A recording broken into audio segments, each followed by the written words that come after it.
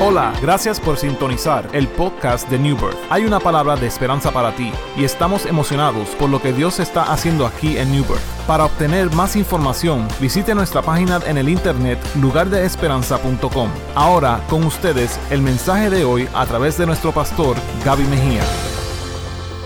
Esta mañana terminamos la serie que hemos estado predicando. Y la primera semana hablábamos de que si la creación te adora, yo también te voy a adorar. Si los reyes te adoran, yo también te voy a adorar. Si los ricos te adoran, yo también te voy a adorar. Y hoy queremos hablar de que si los ángeles te adoran, yo también te voy a adorar. Adoración, mi definición de lo que es adoración es la manifestación de mi relación con Dios. De manera que si tengo una relación con Dios, se va a manifestar y se va a reflejar en todo lo que yo hago. Eso es adoración. Todo lo que hago debe ser una manera personal de adoración a mi Señor. No solamente es la experiencia cultica de decir gloria a Dios y aleluya, sino que todo lo que yo hago se convierte en una adoración al Señor, porque estoy manifestándole al mundo que Dios está conmigo y en mí, que tengo una relación con Él. En Juan 4, Jesús, hablando con una mujer samaritana, le dijo lo siguiente: mi propósito es buscar adoradores que me adoren en espíritu y en verdad. Yo busco gente, en otras palabras le estaba diciendo, yo busco gente que manifiesten de corazón, con integridad y autenticidad, la relación que tienen conmigo. Eso, aleluya. Así que si usted no sabía que Dios estaba en busca de algo, sí, Él está en busca de algo. Yo quiero ser esa persona que Él está buscando. Adoradores en espíritu y en verdad, con integridad de corazón, con autenticidad, aleluya, para que manifiesten la relación que tenemos con Él. El cielo es un lugar saturado de adoración.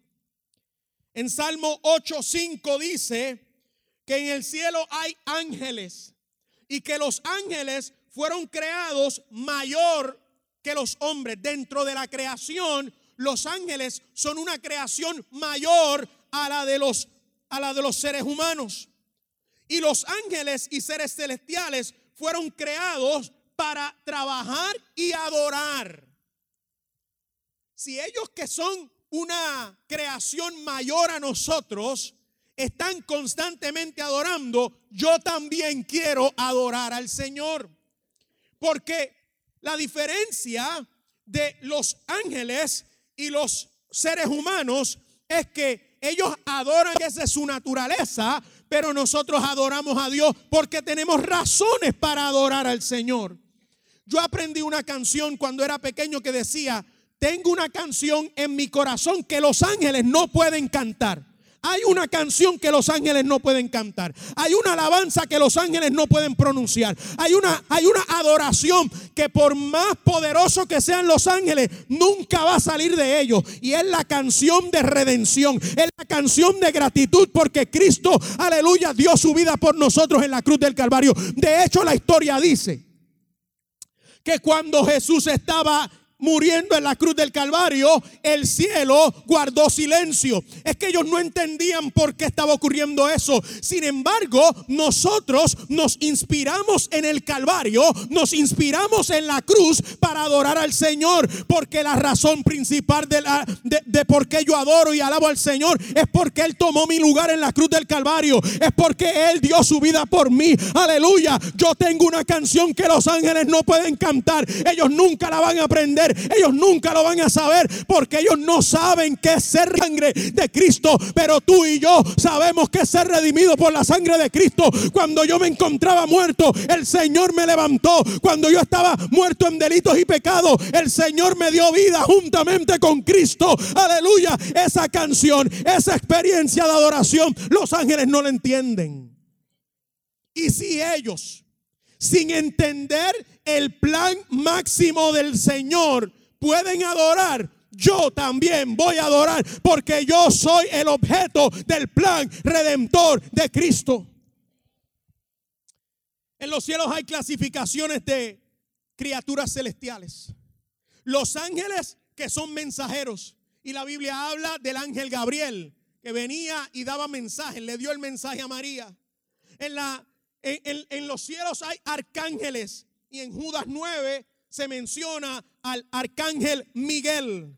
En Primera de Tesalonicenses 4:16 dice que el retorno de Cristo será anunciado con adoración. La Biblia dice: el Señor mismo descenderá del cielo con voz de mando y con voz de arcángel y con trompeta de Dios, y los muertos en Cristo resucitarán primero. Esa va a ser una de las experiencias más gloriosas de adoración, cuando el cielo con los arcángeles anuncien en adoración que Cristo regresa por su iglesia, regresa a redimirnos, que Cristo regresa a iniciar una vida eterna con nosotros. Parte de las criaturas celestiales son los querubines. Estos guardaron el jardín del Edén luego de la caída del hombre. Génesis 3:24. También los vemos como las figuras que colocaron sobre la tapa del arca del pacto en Éxodo 25. Querubines, seres, figuras ardientes, tienen un resplandor especial. También vemos a los serafines, seres angelicales con 6 alas, los cuales proclaman la santidad de Jehová.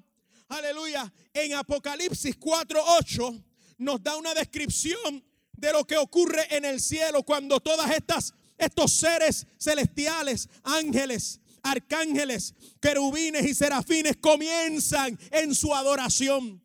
Y la cosa es que ellos no esperan 8 días para adorar al Señor. Ellos están adorando al Señor 24 horas, 7 días a la semana. Todo el tiempo están adorando al Señor. Muchos de nosotros vamos a cantar. La próxima vez que vamos a cantar es 8 días después de hoy. Aleluya. Pero en el cielo hay constante adoración, porque hay una atmósfera de adoración. Y Apocalipsis 4:8. El Señor le da una visión y él puede ver algo de lo que va a ocurrir en el cielo, de lo que ocurre en el cielo y lo que va a ocurrir que nosotros vamos a experimentar.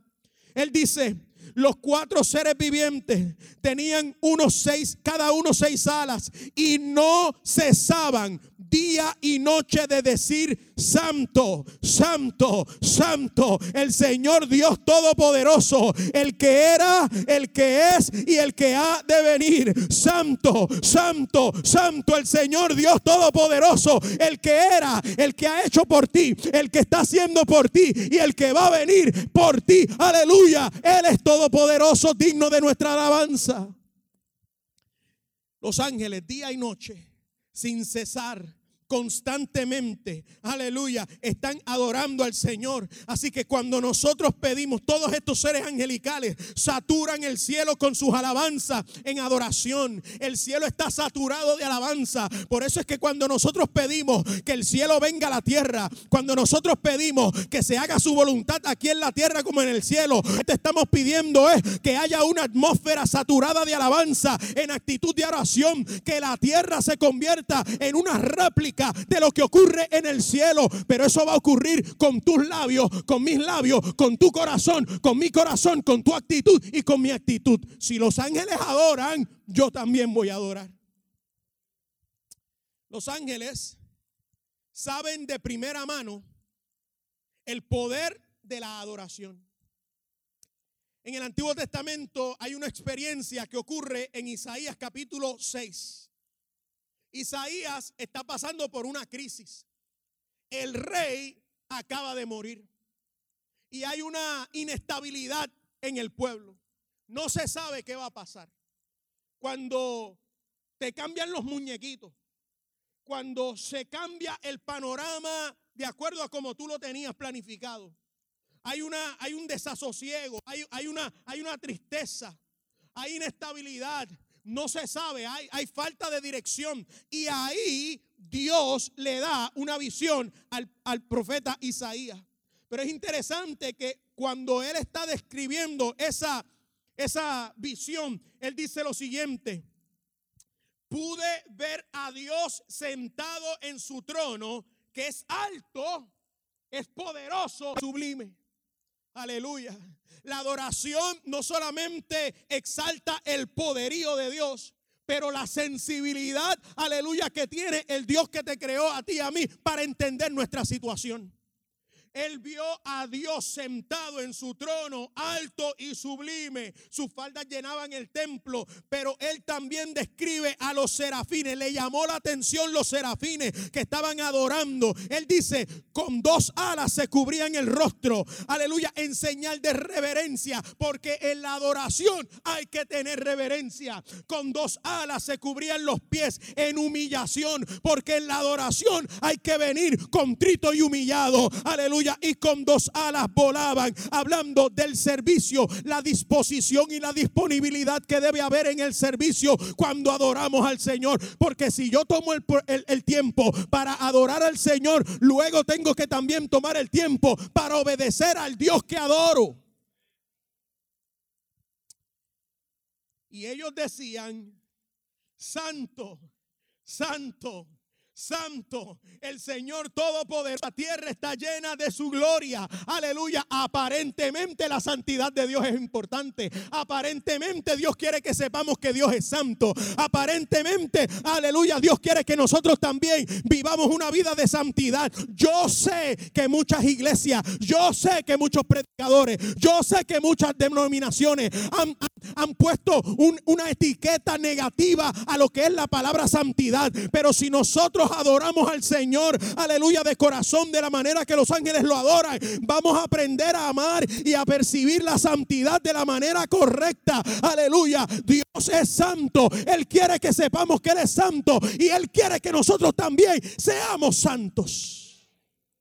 Si los ángeles adoran, yo también. Aleluya. Y si ellos lo proclaman santo, yo también lo voy a proclamar santo. Gloria al Señor.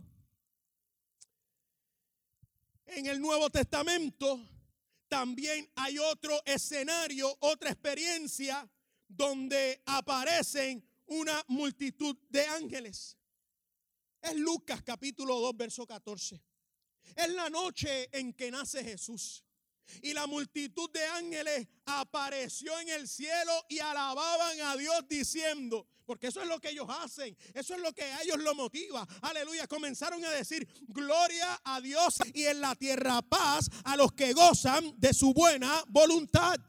Porque cuando adoramos a Dios, la atmósfera cambia. Aleluya. Los pastores estaban allí en una noche común y corriente. No está pasando nada espectacular. Pero en medio de esa, aleluya, de ese momento que aparentemente es neutral, que nada está ocurriendo, ahí aparece la adoración. Y la adoración cambia la atmósfera. Aleluya. No solamente cambia la atmósfera, sino que la adoración provoca 2 cosas.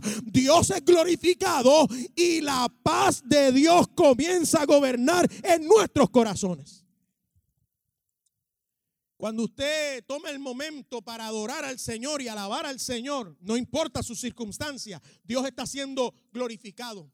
Y lo que usted está diciéndole a su situación y a Satanás, aleluya, y a todo lo negativo que está alrededor suyo, aleluya, nuestro Dios todavía sigue sentado en su trono, alto y sublime. Yo lo voy a adorar a Él, le estoy dando la gloria a Él. No estoy levantando o exaltando o reconociendo mi problema. No estoy, aleluya, exaltando, reconociendo negativa. Estoy exaltando a Cristo que es por encima de mi situación. Y en ese proceso, mi vida comienza a ser gobernada por la paz de Dios que sobrepasa todo entendimiento.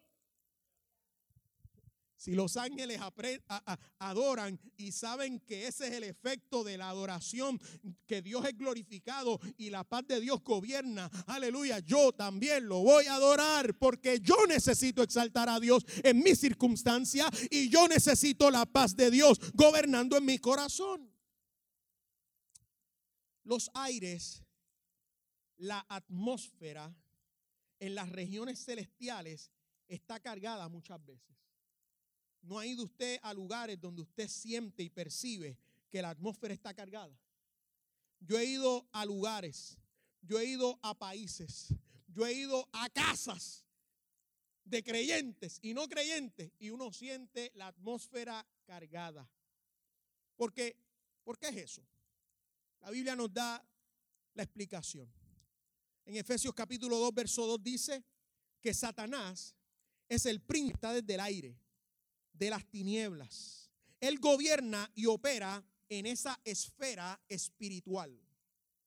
Pero lo que la Biblia quiere que nosotros entendamos es que a pesar de que Satanás gobierna en la esfera de los aires está entre dos otras esferas, que es el cielo de los cielos, donde está Dios con todos los ángeles y todos los seres celestiales en adoración, y la tierra. Y Dios está llamándonos a nosotros a comenzar a adorar a Dios. Porque si del cielo hay adoración y de la tierra hay adoración, esa esfera que está en el medio no va a tener el efecto y el poder que quiere Satanás tener sobre nuestras vidas. Aleluya. Porque se hace como un sándwich, tú sabes. Aleluya. Adoración de la tierra y adoración del cielo. Y Satanás queda crush. Él queda aplastado en medio de tu adoración y la adoración de los ángeles. Si los ángeles adoran, yo también. Por eso, para que entendamos eso, es que Efesios 6:12 dice lo siguiente: no tenemos lucha contra católicos, ni contra presbiterianos, ni contra atalayas, ni contra mormones. Eso lo dice la Biblia. Nuestra lucha no es contra sangre y carne, no es contra otros seres humanos. Y nosotros algunas veces estamos luchando contra otros seres humanos porque tienen otra perspectiva u otra definición de lo que es una relación con Dios. Eso era lo que quería la mujer samaritana. No, tú no puedes hablar conmigo porque ustedes adoran de una manera y yo adoro de otra manera. Y ustedes adoran en un lugar y nosotros adoramos en otro lugar. Y Jesús le dice: ese no es el issue, mija. Hello, muchacha. Cambia el canal. No es, el issue no es cómo lo hago y dónde lo hago. Es que lo haga con la razón correcta, con la actitud correcta. Yo no estoy buscando adoradores que lo hagan los domingos o los sábados o a las 10 de la mañana o a las 12 del mediodía. Yo estoy buscando adoradores que lo hagan en espíritu y en verdad, donde quiera, cuando sea, en cualquier circunstancia. Eso es lo que yo estoy buscando. Por punto de referencia son los ángeles en la naturaleza, aleluya, y la naturaleza y los ángeles constantemente están alabando y adorando a su creador. Si los ángeles lo adoran,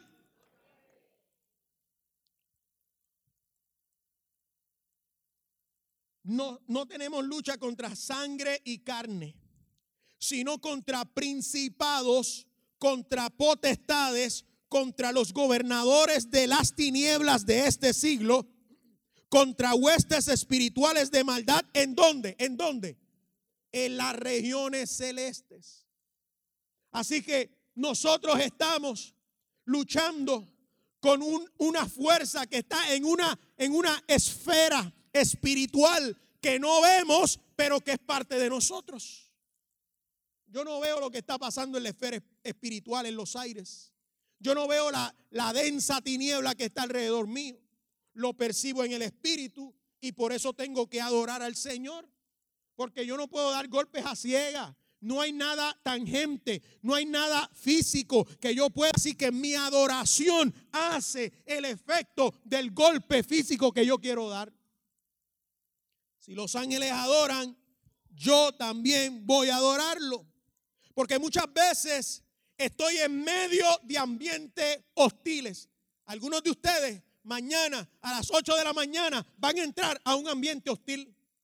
Muchos de ustedes cuando salgan de aquí y vayan a comer y regresen a su casa van a entrar a un ambiente hostil. Y por eso necesito cambiar la atmósfera a través de mi adoración. Muchas veces las esferas, la atmósfera donde estamos está cargada de tinieblas, está cargada de temores, está cargada de traiciones, está cargada de tentaciones, está cargada de tribulaciones, está cargada de trajines, está cargada de tonterías.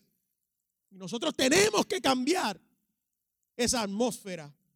En esos momentos es que tenemos que entender lo que declara la palabra de Dios en Efesios capítulo 1. La Biblia dice en Efesios capítulo 1 que nosotros, que tú y yo, fuimos para la alabanza de su gloria. Para eso fue que fuimos creados. Aleluya. Dígale a 3 personas alrededor tuyo: tú fuiste creado para alabar a Dios. Díselo, díselo. Tú fuiste creado para alabar a Dios. Tú fuiste creada para alabar a Dios. No, que yo fui creada para esto. A mí me abusan, a mí me tienen en poco. Yo no sirvo. Para esto fue que... No, tú no fuiste creada para sufrir. Tú no fuiste creado para sufrir. Tú no fuiste creado para fracasar. Tú no fuiste creada para fracasar. No. Tú no fuiste creado para cargar la herencia diabólica y satánica y de pecado que viene de generación en generación. Tú no fuiste creado para eso. Tú fuiste creado para adorar y alabar la gloria de Dios. Si los ángeles adoran, activa tu propósito con las palabras que están en el Salmo 103, 1 y 2. Aleluya. Tú tienes que darle orden a tu alma. Y la Biblia dice en Salmo 103, 1 y 2. Si yo entiendo lo que dice Efesios 1, que yo fui creado para la alabanza de su gloria, entonces tengo que activar mi propósito con el Salmo 103, versículo 1 y versículo 2. Bendice, alma mía, al Señor, y bendiga todo mi ser su santo nombre. Bendice, alma mía, a Jehová, y no te olvides de ninguno de sus beneficios. Qué rápido se nos olvidan los beneficios del Señor. Qué rápido se nos olvida cuando nos salvó. Qué rápido se nos olvida cuando nos proveyó lo que necesitábamos. Qué rápido se nos olvida cuando sanó, aleluya, esa persona por la cual estábamos orando. Qué rápido se nos olvida cuando Él tuvo misericordia de nosotros. Y cuando todo el mundo no creyó en nosotros, Él siguió creyendo en nosotros. Qué rápido se nos olvida todos los talentos que nos ha dado. Qué rápido se nos olvida. Entonces ahí es cuando yo tengo que activar mi propósito y decirle: alma mía, tú vas a alabar al Señor. Usted sabe que nosotros los padres algunas veces damos una directriz y nuestros hijos no la entienden y dicen: ¿y por qué? Y cuando nosotros no tenemos muchas razones suficientes, la número uno, parenting.com. La número 1, porque yo lo digo, porque yo soy tu pai. Por eso, cuando tú te encuentres en esa situación, aleluya, de una atmósfera cargada de tinieblas, de temores, de traiciones, de tentaciones, de tribulaciones, de trajines, de tonterías, aleluya, tú le vas a decir a tu alma: alma mía, alaba a Jehová. Y tu alma te va a decir: ¿pero por qué? Porque yo te lo ordeno, porque el propósito por el cual yo fui creado fue para alabar al Señor. Y si los ángeles, aleluya, lo alaban, yo también lo voy a alabar. Alma mía, te ordeno que alabes a Jehová, te ordeno que alabes al Señor y te prohíbo. Nos gusta, a mí me gusta cuando yo le puedo decir a las nenas: te lo prohíbo. Yantre, qué poder tengo, te lo prohíbo. Y te vas para el cuarto y no lo vas a usar, y no vas a usar el celular. ¡Qué bueno! Alma mía, te ordeno a que alabes al Señor y te prohíbo que te olvides de todas las cosas que Él ha hecho, que Él hará y que ha hecho por mí. Si los ángeles le adoran, aleluya. Esta era la introducción. Abran sus Biblias en el... Cuando nuestra alabanza sube, usted sabe lo que pasa. Cuando tu alabanza sube, la gloria de Dios baja. Aleluya. Y cuando se encuentran, ¿dónde usted cree que se encuentran esos dos efectos? La alabanza y la gloria. En la esfera donde Satanás, aleluya, dice que tiene poder. Aleluya. Y ahí la atmósfera y los ángeles son transformados y todo cambia. Que suba tu alabanza para que baje la gloria. Yo quiero terminar con esto. El Salmo 34. Anoche, como a las 3 de la mañana, que realmente eran las 2 de la mañana, yo no sé qué es esto.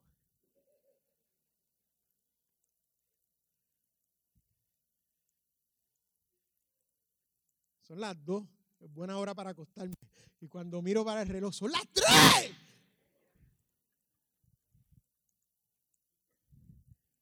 El Señor me llevó a este salmo en las notas.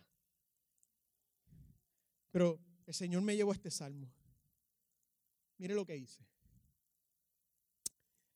Bendeciré al Señor los domingos. Déjenme predicar.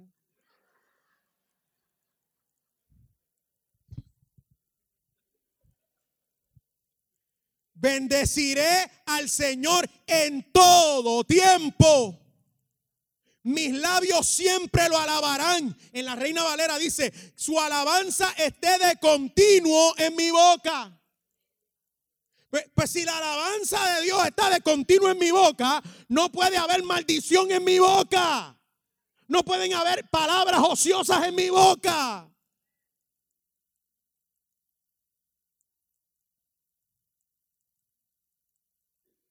Bendeciré al Señor en todo tiempo. Mis labios siempre lo alabarán. Mi alma se gloría ¿en quién? En el Señor. Lo oirán los humildes y se alegrarán.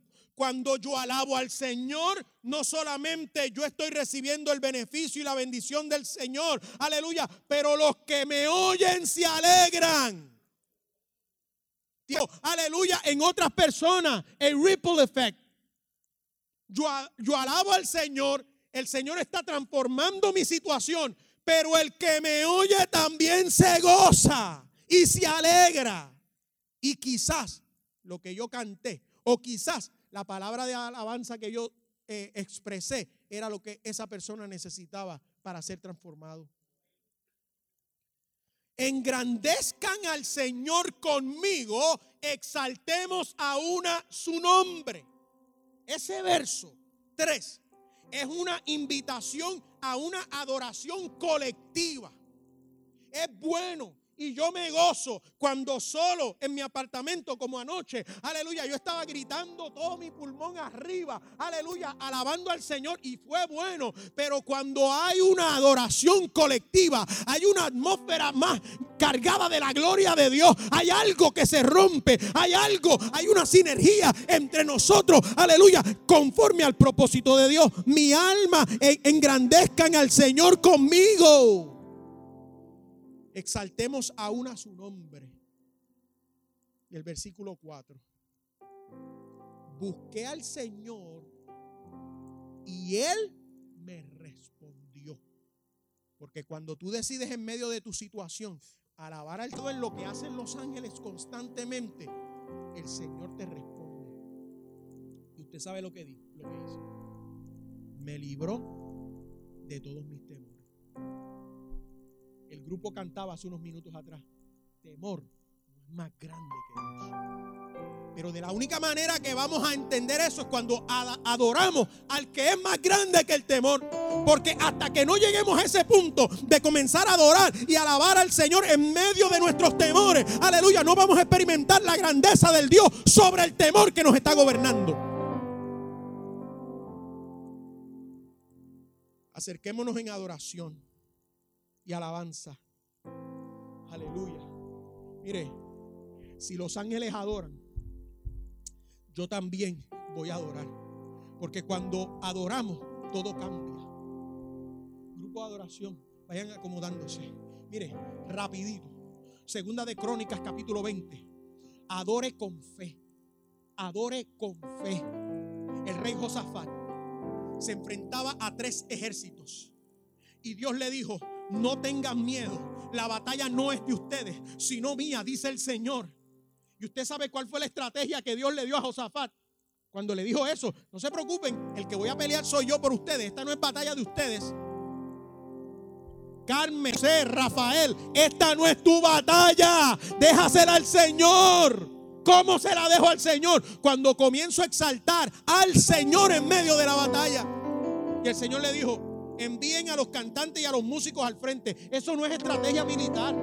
Los cantantes y los músicos esperaban cuando el ejército venía de la guerra para celebrar la victoria. Pero el Señor le dijo: celebren la victoria antes de que la guerra comience. Y cuando tú celebras la victoria y cuando tú adoras en medio de tu batalla, aleluya, los enemigos son destruidos.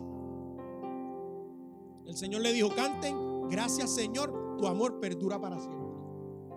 Y el Señor destruyó. Adore con fe. Número 2, en Josué 6. Adore con perseverancia. Las murallas impenetrables se van a caer. Y lo vemos en Josué capítulo 6. Las murallas que rodeaban a Jericó, que eran impenetrables, que se ven como que, wow, no se puede. La adoración hace que esas murallas impenetrables se caigan. Adore con perseverancia. Y finalmente, adore con expectativa.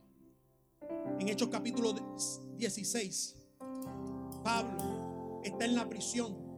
Aleluya.